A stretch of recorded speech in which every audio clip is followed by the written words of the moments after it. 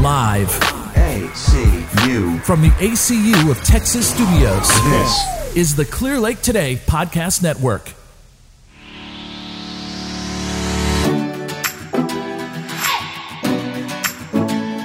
Welcome to the inaugural podcast of the Meet in the Middle Chronicles. Hi, I'm Sam Collins. And I'm Norman Papoose. This podcast will bring you current news and information and provide analysis that we hope most people agree on. If Norm and I can meet in the middle, why can't our leaders? We used to be a radio show until the Chinese bought the station. But before we had this show, we met in an office. And, we discovered that each of us consistently voted for different political parties. But we shared a common goal of leaving our kids a better world. And that prevailed. When we started talking to each other, we found that we could meet in the middle on many issues that face our community and our nation. That got us wondering, why can't our elected representatives agree? Find the middle on issues. I don't give up on my values when I compromise, and neither does Norm. But we know that compromise serves our kids better, that what we see in the current political atmosphere. So sit back and listen. Today we cover yesterday's school shooting, the impeachment proceedings, the latest on climate change, an article on the Russian collusion investigation that shocked us. You won't believe this. And a Democratic primary race that is expanding faster than my waistline at Thanksgiving. Okay, let's get to it. Sam. Issue number one, what do we have to do about these school shootings? Following breaking developments at this hour, we come on the air after a school shooting at Saugus High School. This is Santa Clarita, California. So yesterday we had another school shooting in California. Unfortunately, this continues to happen, and it's a new normal that we seem to have to live with. And I have to take issue with this with Norman's Republicans. They're going to be yours today, no? They're not mine. Continue to fight against any kind of gun control to maybe help this situation. So what is the Republican view, Noah? I'm not sure what the Republican view is. And truthfully, I think we've been pretty inept on this matter. I don't know the details of what happened yesterday. It's too early for all that. I do know that the Democrats rushed to the Senate floor to put a bill out, and the Republicans quashed it. And, of course, now the Democrats say the Republicans are doing the bidding of the NRA. Well, I'm a lifetime member of the NRA. And I think, when we had the radio show, we went through 3 or 4 items that 80% of America agreed on. And they're not getting done. One of them was stiffer background checks, and making sure that people with mental health issues, don't have access to guns, locking up guns when they're in your home. That's a big one for me. I got a bunch of guns. Something? They sit behind a safe, and my kids don't have access to that safe. So I don't know what we do. Because clearly our leaders are not taking steps to make us safe. And I know there's going to be people up on Capitol Hill that say, they're not willing to work with us. But that kind of proves the point of this show. Nobody's willing to sit down and say, what can we agree on? Who fails to agree that if you have a gun in your house, it should be secured and only adults should have access to that weapon? Absolutely. Okay. So I think that, there are a lot of Second Amendment issues here. The Supreme Court has dealt with it in a D.C. case, years ago that serves as the template for all, Second Amendment arguments going forward. But still, here's a question I got back at you, Sam. What is it about today's society that creates mass murderers in schools? And when you and I were growing up, we had kids that would come to school with guns because after school they were going to go hunting. And they didn't get out and go whacking everybody. On top of that, our murder rate has been declining for like 20 years, but our mass murders seem to be increasing. I, like everyone else, I'm puzzled by the escalation of not being able to resolve conflict or individual teens that are troubled to the point that a weapon is the answer at our schools specifically. I know that there have been mass shootings outside of schools, but I don't know where we have failed as a society not to be able to identify where our youth are having trouble. Like you said, when we were, well, I was in school in the 80s. I think you were in the 70s, 60s, was it? 70s.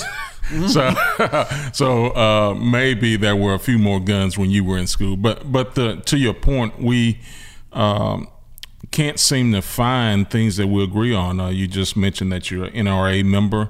I had a NRA membership gifted to me by a Republican friend, not you, because I too am. I have my CHL, so I have my license to carry.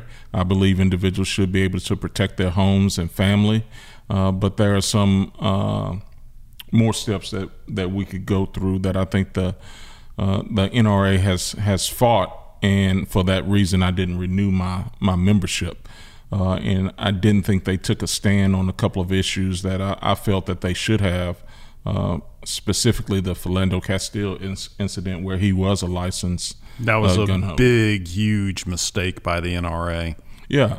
Why don't you tell everybody what you're talking about, just in case they don't know? Yeah, Philando Castile was murdered and By an officer that I don't know if we use the term murdered if he wasn't convicted. I can't even remember all the details of what his charge was. But anyway, he got stopped.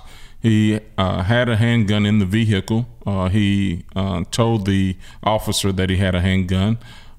He went to reach for his identification. and it was a licensed CHL, wasn't he? Licensed CHL. He went to reach for his wallet or license, which any of us would do to prove that we have a license, whether it's a driver's license or a license for your CHL. The officer was afraid. He used the defense that he was afraid for his life and ended up shooting him in the car with his girlfriend and daughter in the back seat.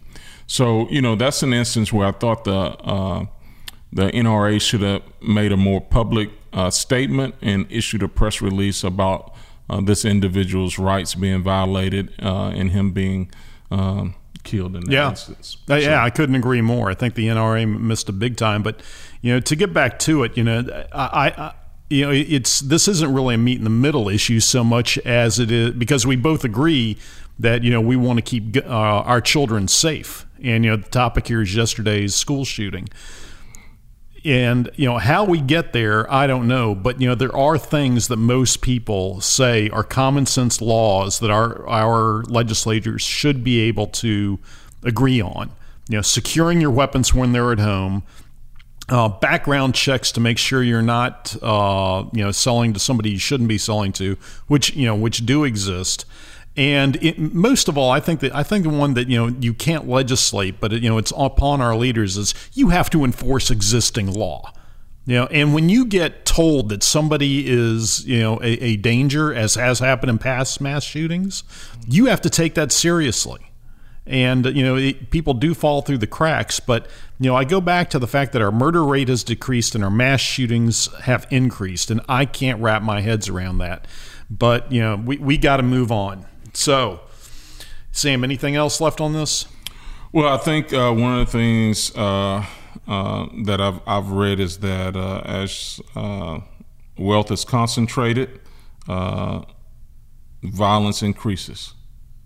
So I don't know if that's tied to these mass shootings or not, but so the Democrat thinks a tax plan will lead to a safer society. I didn't ask to raise taxes. I'm just saying that we as a society, anytime you look at revolution, a lot of times it's driven by the fact that there was one group that is losing resources and another group, smaller group, that's increasing resources. So we've got to find a solution. And Kennedy has a quote. I had it somewhere. I forgot it. Here's a quote. We have 350 million weapons in this country that are legally owned, and probably several billion rounds of ammo. If legal ownership of weapons was a problem, you would know it. Yeah, this quote by JFK. Let me go back to it, find it right quick. States that, and I'm taking too long for Norm. I see that. So it says, those who make peaceful revolution impossible make violent revolution inevitable. So maybe that's part of it. I don't know. Okay. On to the next subject. Issue number 2. This is the one. Did he or didn't he? Because we're going to go in there, we're going to impeach the motherfucker.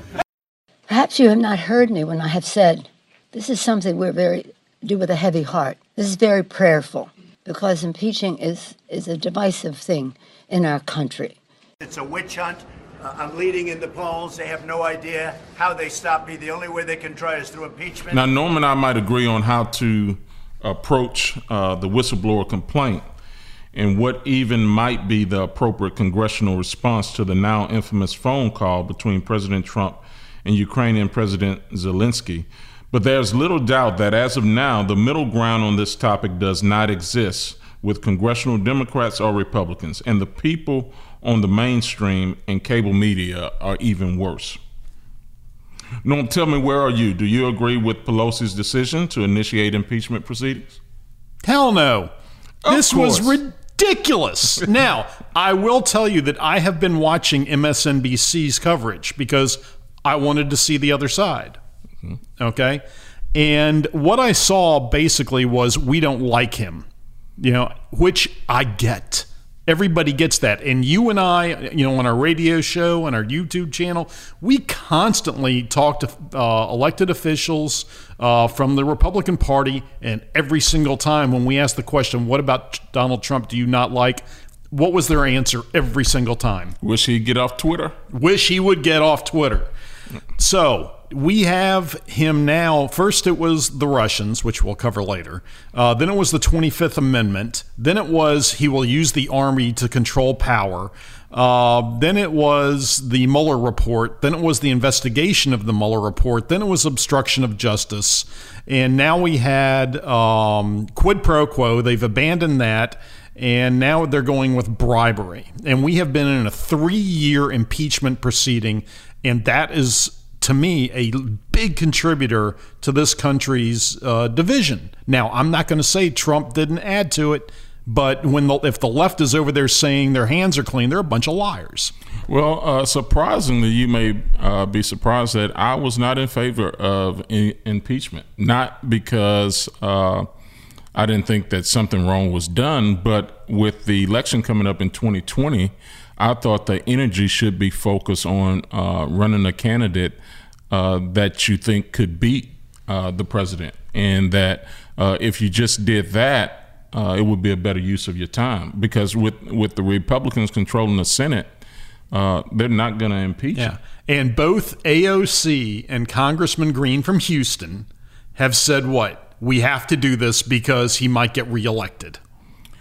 Yeah, but again, like I said, for our meet in the middle, I think we both agree that this was a waste of time, the impeachment. Yeah, and I'll tell you, if you want to, here's the meet in the middle moment, and I bet this would pass through both chambers, like a greased pig, and that is if they censured him and said, something, you really shouldn't have used the word Biden when you were talking to a former foreign leader. Absolutely. If he had said, we would really like your help with the existing investigation into Burisma, which the European corruption Union investigation or anything general like that, but he made it specific because it went to the heart of the issue of what he was really trying to do. The United Kingdom's equivalent of the SEC, the European Union, and the Department of Justice have all had investigations into Burisma, since Trump even announced for office. His big mistake, and it was a mistake, was he used the word Biden. Absolutely. Never should have come out of his mouth. Yeah, but I believe that was his intent. So, there are unforced errors by the president. Yes. And, I don't disagree.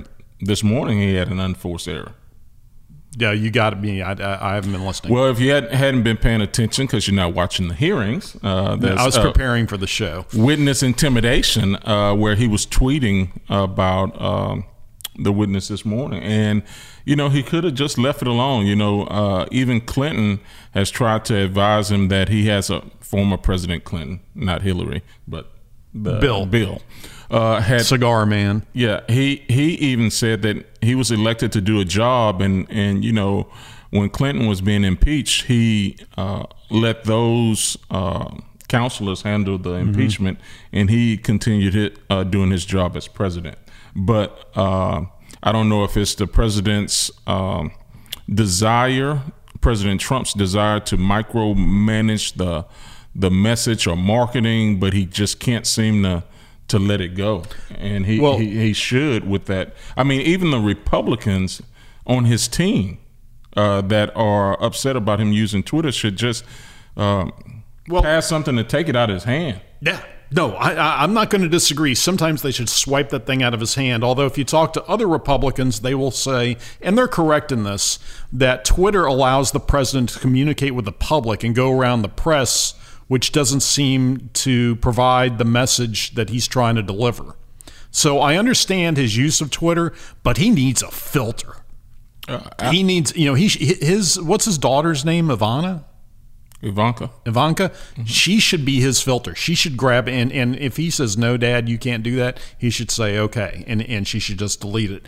But here's the thing, and you're talking about witness intimidation.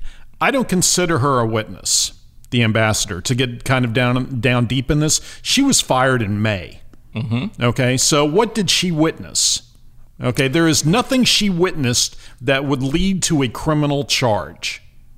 Well, the impeachment hearings are not about a criminal charge. Yeah, they better be, because you have to charge the president with a crime. Well, those crimes are defined very broadly, I believe, and that's what they're crimes. Yeah, and I guess her role in this process is that she shows a climate or atmosphere leading up to the call. Right. So what they're trying to do is they're trying to paint an intent, a psychology of the president that says, they're trying to create. They're building the case. Yeah, they're building the case. They're painting the canvas. Okay. But here's the thing, and this is where Republicans rightly get absurdly angry. If you're going to paint the painting and say we're putting all these witnesses up who are not fact witnesses about the commission of a crime, but we're painting the mindset of the president. Well, what did Comey, basically let Hillary Clinton off the hook on? Intent. Mm-hmm.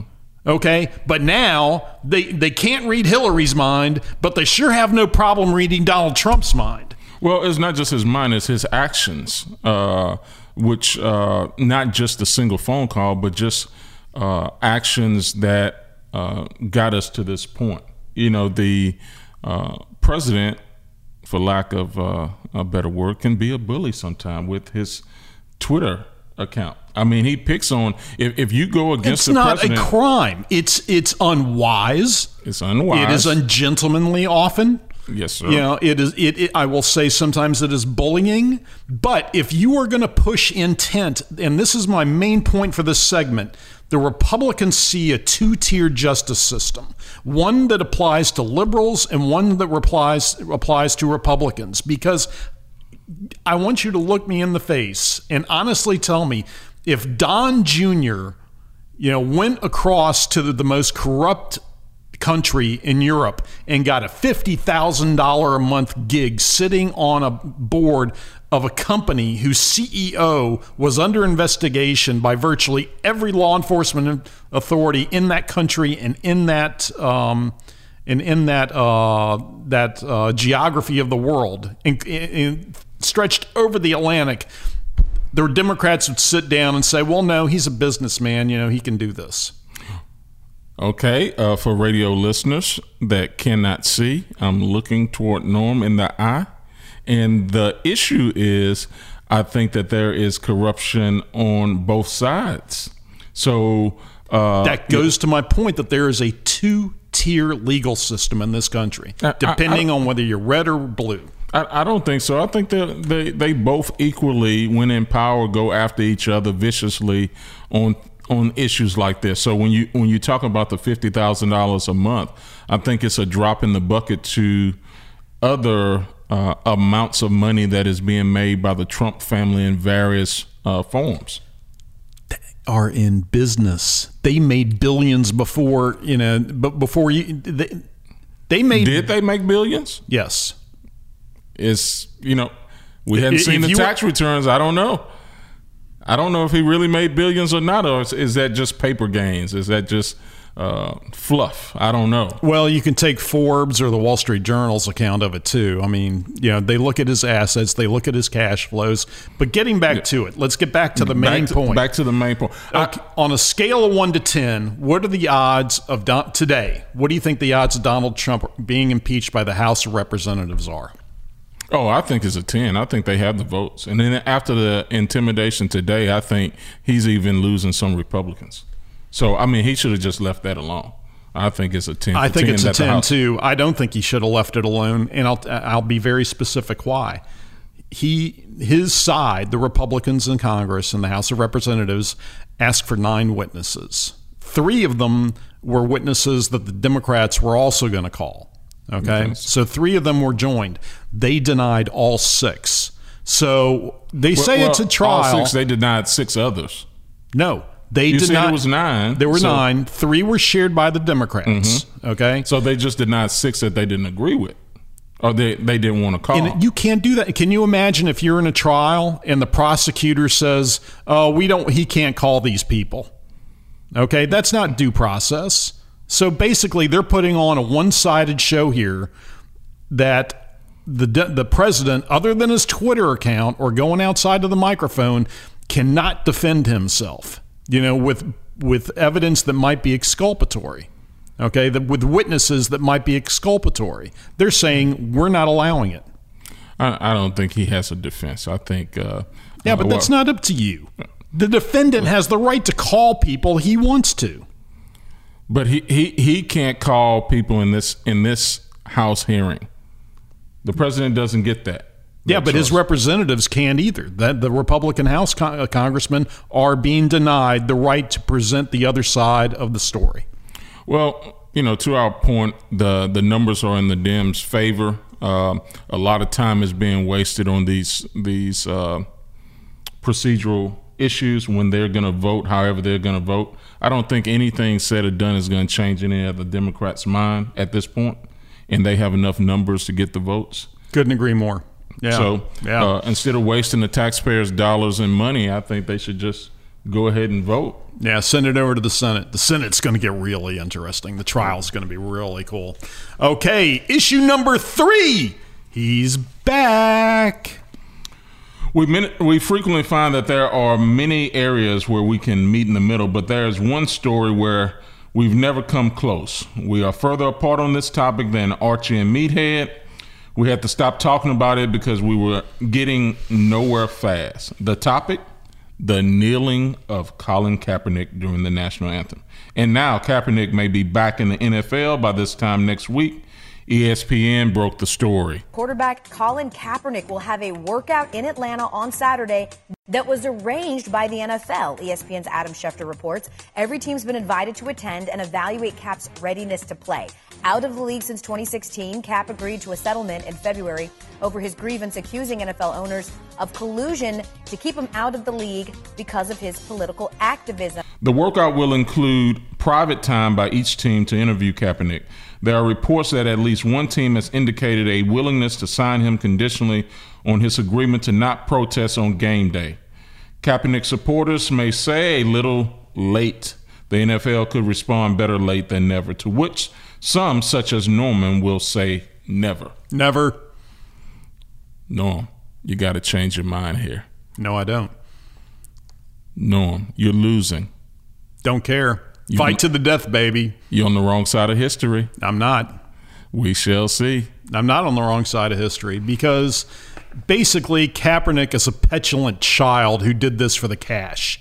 You know, here he is kneeling for the anthem of the United States of America because he doesn't agree with the way society has progressed. Well, I'm sorry if the 350 million people in this nation, 99% of whom are really good, honest, decent people, if they have to be held accountable for the few idiots in our midst who do things that we can all agree are reprehensible. Okay, and that is what he's doing. At the same time, he is taking big money from Nike, who basically sends money across the Pacific to China that makes the human rights in America look like I don't even know how to put the difference in the way people are treated between the United States of America and China. But let's consider that Hong Kong, which is supposed to be under a separate legal administration, is having riots in the streets.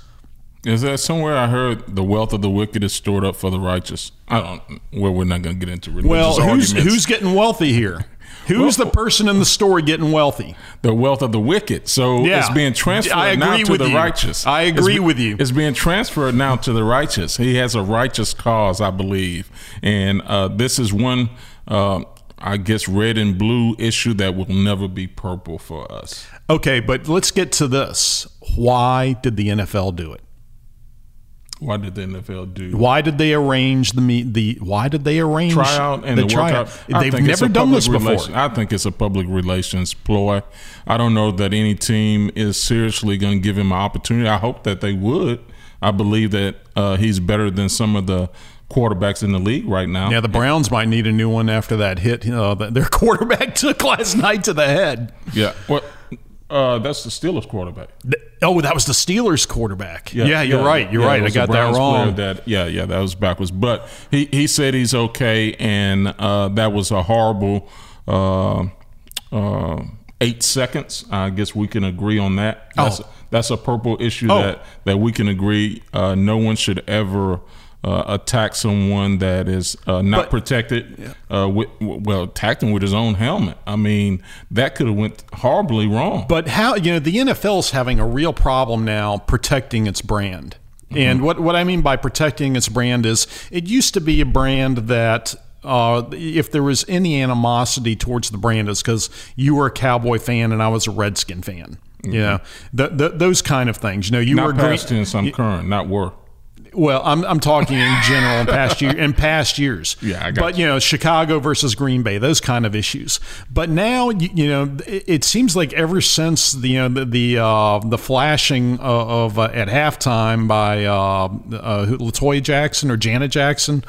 Janet Jackson, not LaToya. Yeah, it seems like there was, the NFL and now social justice came up, and now Twitter came up, and every player can tweet what they want when they want it, and you get you get transparency throughout the NFL, and now all of a sudden, you have the running back from the Ravens who's on videotape punching his wife.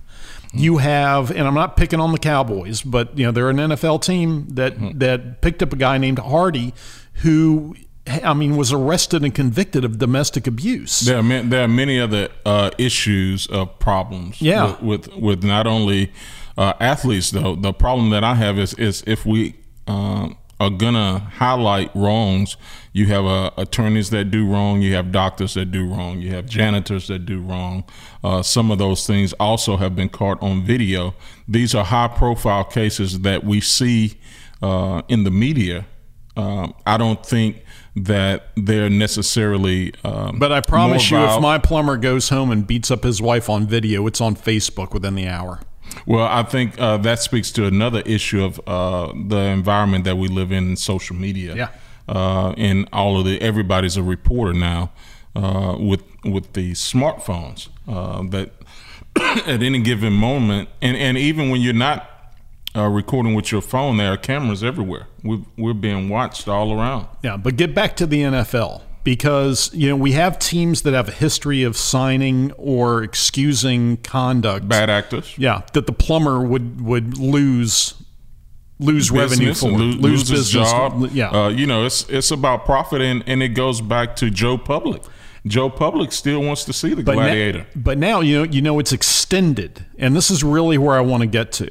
It's being extended where it's not just we are going to punish you if you do wrong, which was the case with the Baltimore Ravens running back, which was a case of a lot of people say Kaepernick, people turned off the NFL, that kind of thing. But now there is a pop star named Ellie Goulding who's threatening to pull out of the halftime show for the Buffalo Bills-Dallas Cowboys game on Thanksgiving Day. And you know why? Because the Salvation Army plays a large role in that game. And she's saying the Salvation Army is anti-LGBTQ. And so she's saying, I'm not going to sing unless, the Salvation Army does XYZ. And now, in the past, the NFL would have said they would have kicked her to the curb in a heartbeat. But now, with the way that pressure is being applied to the NFL, to corporations, the thing that we are attached to, our phone, has changed the game. I had not heard about this issue or not paid attention to it, so it's new to me. But individuals going into a situation like that, Thanksgiving Day game, you already know the Salvation Army is involved or some group. Why would you agree to perform? Well, she's from England, so she might not understand the. Okay. Well, when individuals sign a contract or agree, I think they need to fulfill that contract if they back up. We on agree. That. Yeah. But what do you think? How many teams do you think will attempt to sign Kaepernick? I don't think they're seriously going to sign him. I think they're just going through the motions with this tryout. I would hope somebody would give him a chance. Some team needs a better quarterback. They're hurting themselves by not giving him an opportunity to play. How will the public react? And with regards to putting in his contract that he wouldn't be able to kneel, I don't know if that's gonna be possible. If they don't want him to protest, because that's part of his brand now. But right. if he signed a contract and it was in the contract that he could not protest or kneel during the national anthem, then he agreed to not do that in the contract. Which brings up an important point, and we covered this on our radio show. When you're at work, you don't have First Amendment rights. You can't stand up in the middle of your company and say, Donald Trump stinks or Bill Clinton is a rapist. You can't do that. You can legally be fired, and if you try to go and say, I have my First Amendment rights, that won't fly. It'll get kicked out in a heartbeat. So the reality is that Kaepernick had no First Amendment rights to kneel. What he did have was the explicit or implicit permission of the 49ers, who were his employer, who decided to let it go. Well, where was it in his contract that it was mandatory that he stand?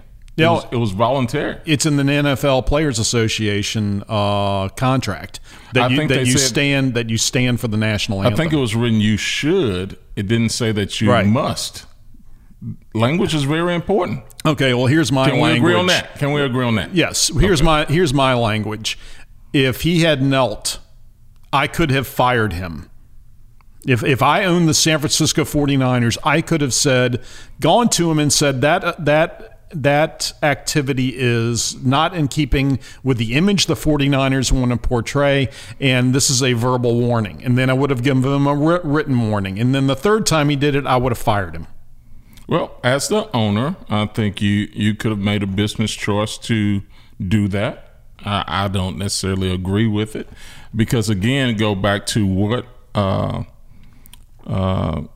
is his action harming? Now you could say it's harming the image of the NFL. I don't need to explain the harm. I own the team. You work for me. I don't have to prove harm. Well, that's your brand, but I think you run the risk of blowback and negativity from the other side. Oh, wow. You mean there was blowback involved? Both sides. There are people exactly. that are entrenched. So the business has to make a decision. Which side are you going to take? Exactly. Are you going to be on the right side of history with Kaepernick, or are you going to take the wrong side of history with Norm? Well, obviously, we know what part of history Kaepernick is. He's with the part of history that cashes checks from companies that do business with totalitarian rulers that exploit workers in numbers that are staggering. And he does it by criticizing the country that the same people who are protesting those conditions of human rights are holding up our flag.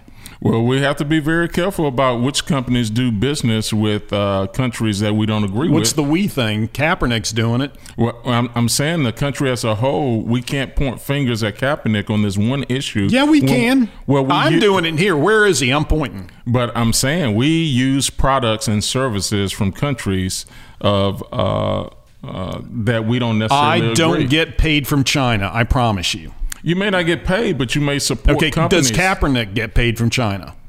That's the issue. Indirectly? Is No, it a check written? no, it's not indirectly. Is it a check written directly from China's That government check to is him? incapable of being written without the low-cost labor that produces the shoes that he advocates. But there's low-cost labor that produces products and services we use all the time. This is why we never usually put this on the radio show because Norm is never always agree. wrong. Yeah.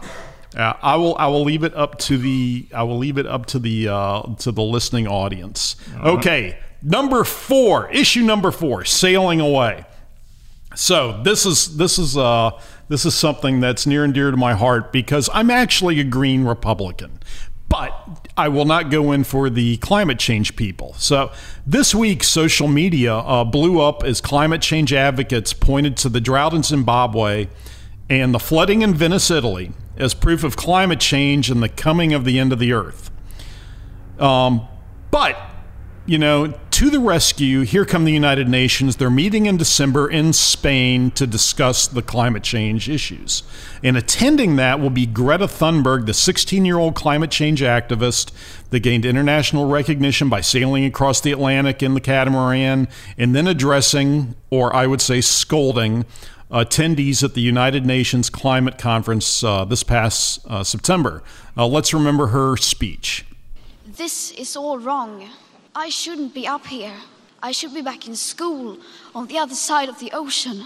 Yet you all come to us young people for hope. How dare you? Now this week, she boarded a 48-foot catamaran to cross the Atlantic going back to Europe, to Spain, where she's going to champion climate change in front of the previously mentioned United Nations climate people. That's where they're meeting. Now, Sam and I can agree that preserving our Earth's resources should be a high priority. But should America enter into international agreements mandating specific actions? That's really my question. Now, one of the things that I point to, and that I have a really close friend who's pretty high up in the alternative energy sector, and he'll admit this is the weakness of the alternative energy sector. And it comes down to this report, and I'm quoting here. A report commissioned earlier this year by Earthworks noted easily accessible supplies of battery metals are being depleted rapidly.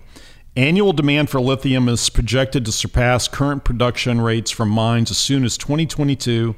And by 2050, demand for cobalt could exceed known planetary reserves. So by 2050, we could be out of cobalt, the whole freaking planet. So, should America be signing international climate change agreements, and under what terms? Sam. Well, I was in Denver recently, or first part of October, and this young lady was there. She had come over, of course, sailed over because she doesn't fly. And, she was greeted like a rock star. Everybody was going to see her there. It was, I think, October 11th. She was there in Denver. With regards to us signing agreements, I think, we sign agreements all the time. What the terms are going to be, I don't know. But I think we, as humans, all over this planet need to realize we only have one planet right now that we could live on, and we need to figure this out. I don't know all the science behind it. I know that we're having increased storms. I know that we're having weather events that I've never witnessed before. I know we have more flooding. I know we have more severe hurricanes. Is that traced back to, human actions that cause these things? Okay. So I don't know. I'm horrible at science, but I'm really good at math. Okay. And I'm really good at advanced math, and I know the math they're using.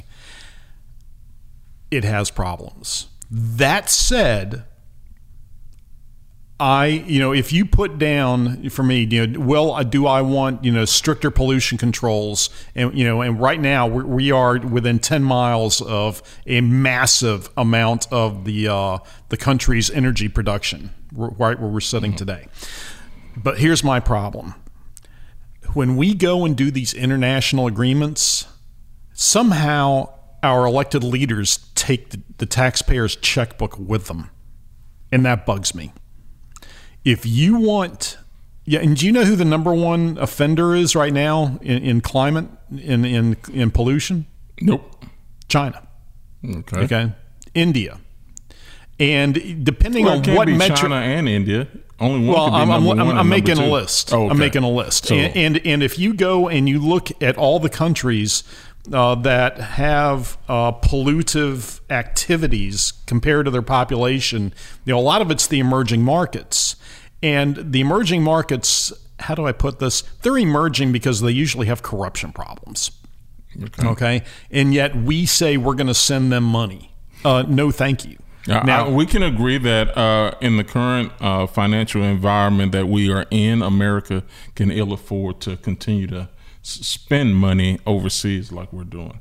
I think that is something we can agree on. Absolutely. So right here, I want to propose something that not only I think you will agree with, but I would hope that reasonable people across the country and specifically in our legislators in the states and in Washington could agree to. And it's this. We ain't sending you a dime, okay? We're not sending anybody a dime. We're not giving you $1 billion to try to make your factories less pollutive. What we are going to do is we are all going to agree to these same benchmarks. And every 2 years, 3 years, 4 years, those benchmarks are going to be reviewed by United Nations or some separate panel. If you make them, our trade agreement stands. If you don't make them, your goods are going to be tariffed to the moon until you get your stuff. We're on podcast, so I don't have to worry about my language anymore. Until you get your shit straight, your goods are unwelcome in America. And I promise you that all these, corrupt little governments we got around the world that stuff dollars in their pockets from the IMF and USAID, et cetera, et cetera, et cetera, I promise you that when they find out that their largest market is going to be shut to them, they'll get their act together. Well, how do you get Joe Public to get on board with that? Because if the demand is still there for the products, I think it's gonna be hard to enforce if the public cries they don't care. So here's my point. We often say we care about these things, but we continue to drive the SUV. Mm-hmm. We continue to use the wrong light bulbs. We continue to waste energy. I think that light bulb thing's a myth. I've replaced more of those.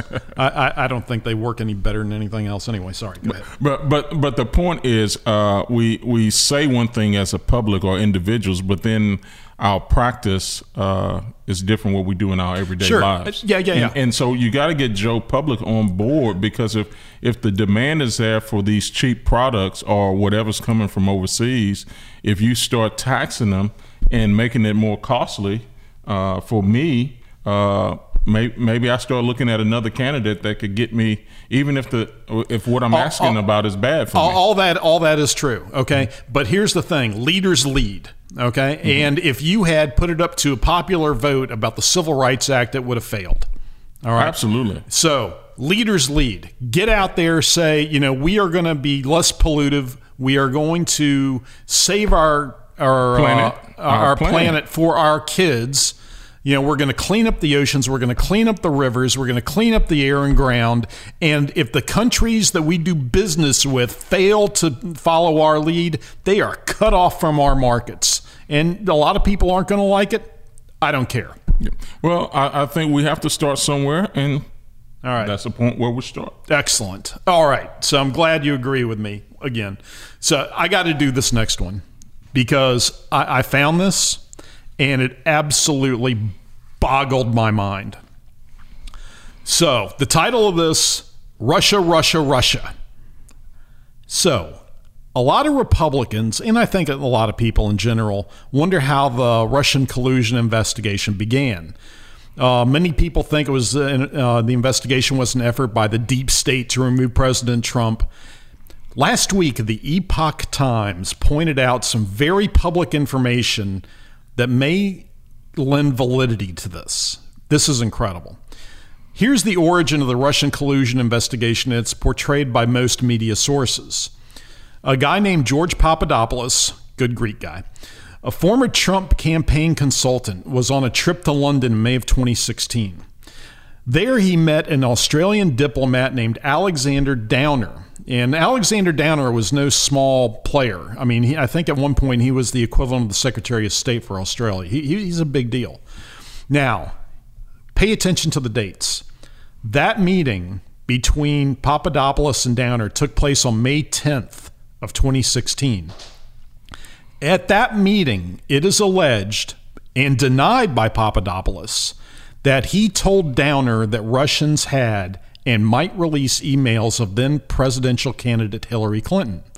So Downer's alleging that on May 10th, Papadopoulos had knowledge that the Russians had Clinton's emails, Hillary Clinton's emails. Now, Papadopoulos said the meeting happened. There's no issue there. Now, fast forward to after all this, when Director Comey starts getting grilled by congressional investigators. December 7th, 2017, which is, a year and more than a year and a half after the meeting took place. Director Comey states, this is verbatim, I'm quoting him here. My recollection is the first information we had, certainly the first information that came to my attention that Americans might be working with the Russians as part of their efforts, came at the end of July. I think the 31st is too late, but the last week of July, when we received information from an allied nation about the conversations their ambassador had in England with George Papadopoulos.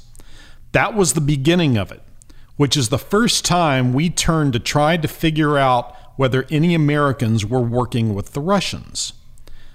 Now, Comey says that a May 10th meeting is the initial date that alerted the FBI to the fact that an American might be working with the Russians concerning Hillary Clinton's stolen emails that were now stored in the Kremlin.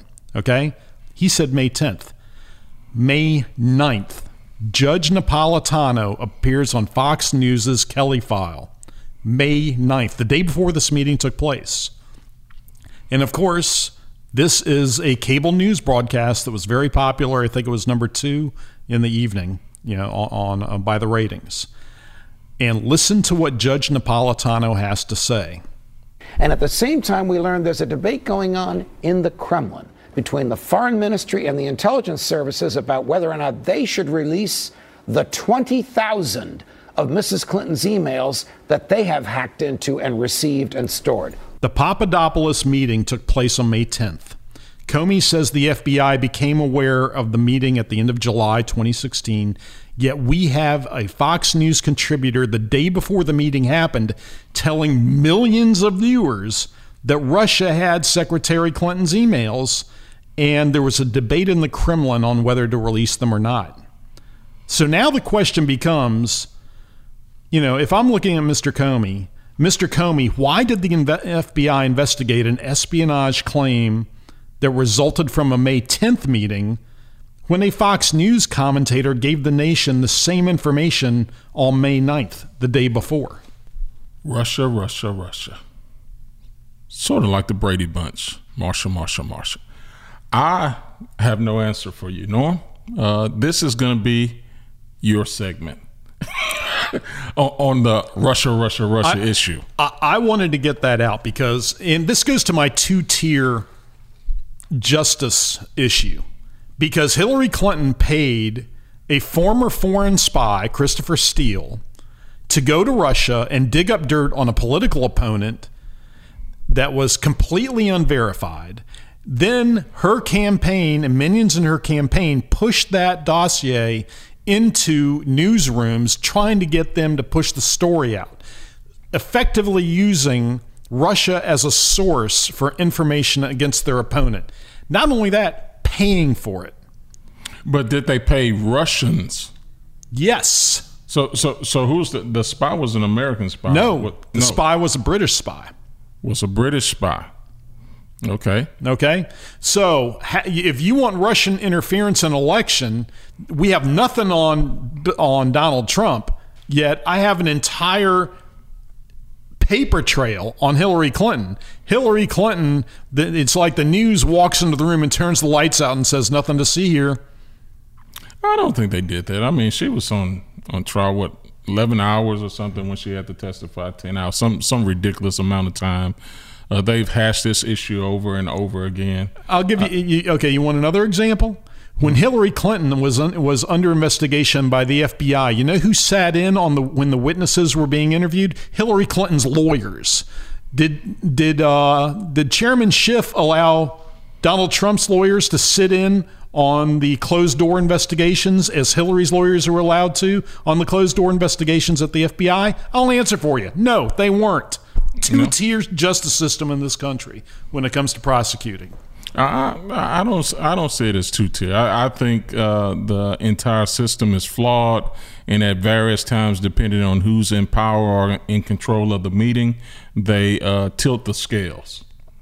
So it can go both ways. Republicans tilt the scales. When's it going to go our way? Oh, it went your way with the election.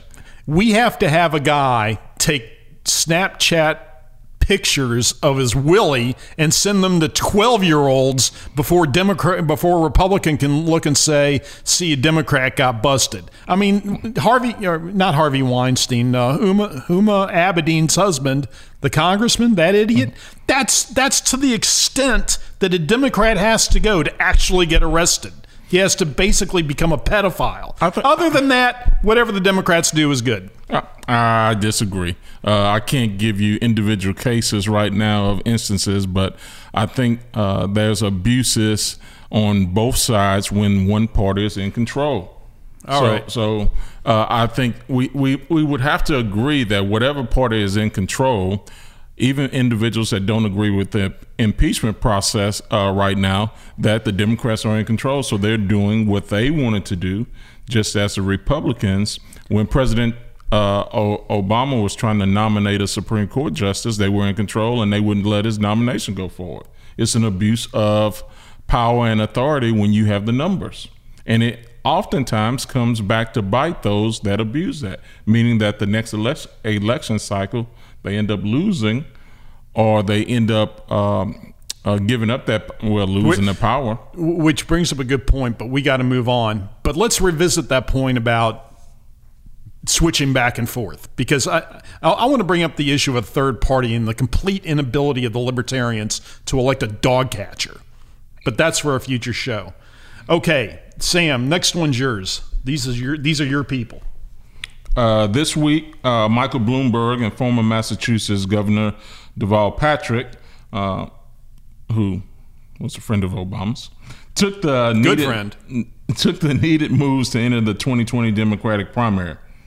Why do I think these two looked at the current field of Democratic candidates and decided they couldn't get the job done? It's less than 100 days until the Iowa caucuses, and there are over a dozen candidates. The election is a long way away, but doesn't this lend the appearance of a major struggle inside the party? And from a meet in the middle point of view, where's a viable third party candidate? I wonder how many people would vote for the ghost of Ross Perot. This, again, to your point, what you're just speaking with, having a third party candidate, I think the Democrats are making a mistake by putting so many choices on the table. Most of the individuals, if you're polling less than 10%, I think you're wasting individuals' time. So, for example, when you have, what does the Republicans start out with? 18 candidates the last cycle? 17, yeah, I think 17. I think that's a waste of time and energy for a lot of those individuals that are on the stage, because they're never going to get elected. Now, these two entering the race too long, one of the problems I have, I don't think billionaires should be able to just buy positions. I don't think they should be able to get in the races just because they have deep pockets and buy the influence and manipulate with advertisements. And I think that's too much money in politics. The crazy thing is, and I'm not putting this out as something that I think is a point to overcome your point. But one of the crazy things is Trump was a billionaire, had deep pockets, and Hillary outspent him. And I'm just proving that it's possible to come up against a billionaire and outspend them. Yeah, but the spending as a whole is too much money and influence in that, and it's just too. I think individuals should find a place on the team. Everybody wants to be the star to hit the game-winning shot, and I think that the Democrats need to step back and take a team approach. What would have been better? Example, I think Beto would have had a better opportunity running against Cornyn because he had just ran against Cruz and had been all over the state. But I think he went, somebody advised him that he had a chance to become president, which I don't think he did. And that was bad advice. So he got into this race. All individuals donated all this money to a presidential campaign, and I think he would have been better served. He would have better served the party by even if he lost to Cornyn, he would have better served the party running against Cornyn. If the only votes for the Beto Cruz race had been held in the Senate, 99 votes in the Senate, because Cruz is already there, so he can't let him vote for himself, Beto might have won. Okay, he lost to the most hated man in the Senate. He the only reason he barely lost, so he was close. He lost. A loss is a loss. Yeah, I understand. Okay, so all I'm saying is that he was not as good a candidate as the media made him out to be. Mm-hmm. Okay, but to your point, and I there are too many Democrats, and I think the 2016 Democratic Party was, I forget where it was held, Philadelphia or somewhere in Ohio. Anyway, I remember Amanda Silverman, I can't remember her first name, looking at the Bernie Sanders supporters and saying, "Get over it, you lost." Okay, there is a distinct divide in these candidates that didn't exist with the Republican primary in 2016. And what I mean is you have the progressive wing of the Democrats. You have the Warren, you have the Bernie Sanders, Castro, et cetera. Then you have on the other side, you have the more mainstream Democrats, the Klobuchar. I'm not sure where Buttigieg fits in, but definitely Biden. Mm-hmm. And there seems to be a really big divide there. There is a divide in the party, and the party is going to have to make a decision what's best for the team to win. Yeah. And I believe that you can't go too far left. Do you agree with me that a second coming of Ross Perot, not Ross Perot himself, but somebody of that wealth, somebody of that plain speak, could take this election? I do not agree. I think the two-party system is so entrenched in our psyche of America that it's very difficult. That's why Bernie can come into the Democratic Party when he wasn't a Democrat. Mm-hmm. He knows that he has to come in on one side. He's not going to fall on the other side, of course. I think it's very different. I think America needs it. I think we need somebody that could just talk straight and not be reliant on money from either the blue or the red party. Exactly. It would be great for us to find someone that could speak to both, but I don't think we're there yet. Okay. I think people are so entrenched on their teams. All right. Okay, so that's it for this week. Listen, we got a Facebook page, Meet in the Middle Chronicles, MITM Chronicles. Please like us on Facebook.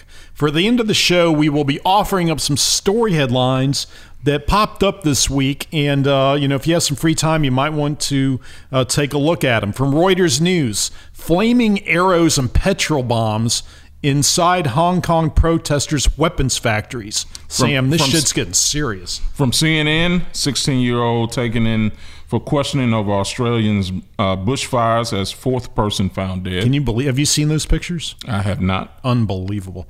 Okay, from BBC, Israel-Gaza ceasefire holding despite rocket fire. And from Science News, fossils suggest tree-dwelling apes walked upright long before hominids did. Yeah, and you got to wonder what that might have on science. Everybody's saying science. Maybe we got it wrong. Who knows? Okay, this one for all you people my age who remember the punk movement back in the 70s. From the Village Voice, Punk, 1977. A cult explodes and a movement is born. You will love that article. I told you were in high school in the 70s. From the Associated Press, principal who tried to ban LGBTQ books charged with child porn. Can you believe that? Unbelievable. Yeah, I'll tell you, he should be in jail just to protect him from the parents. From NBC News, Texas family told to take down snowman because it's too early for Christmas decorations. I mean, we're going to have Christmas year round. It's going to be marketed 365. And that's it. Enough. People go out and meet in the middle. Compromise. Leave our kids a better place. See ya.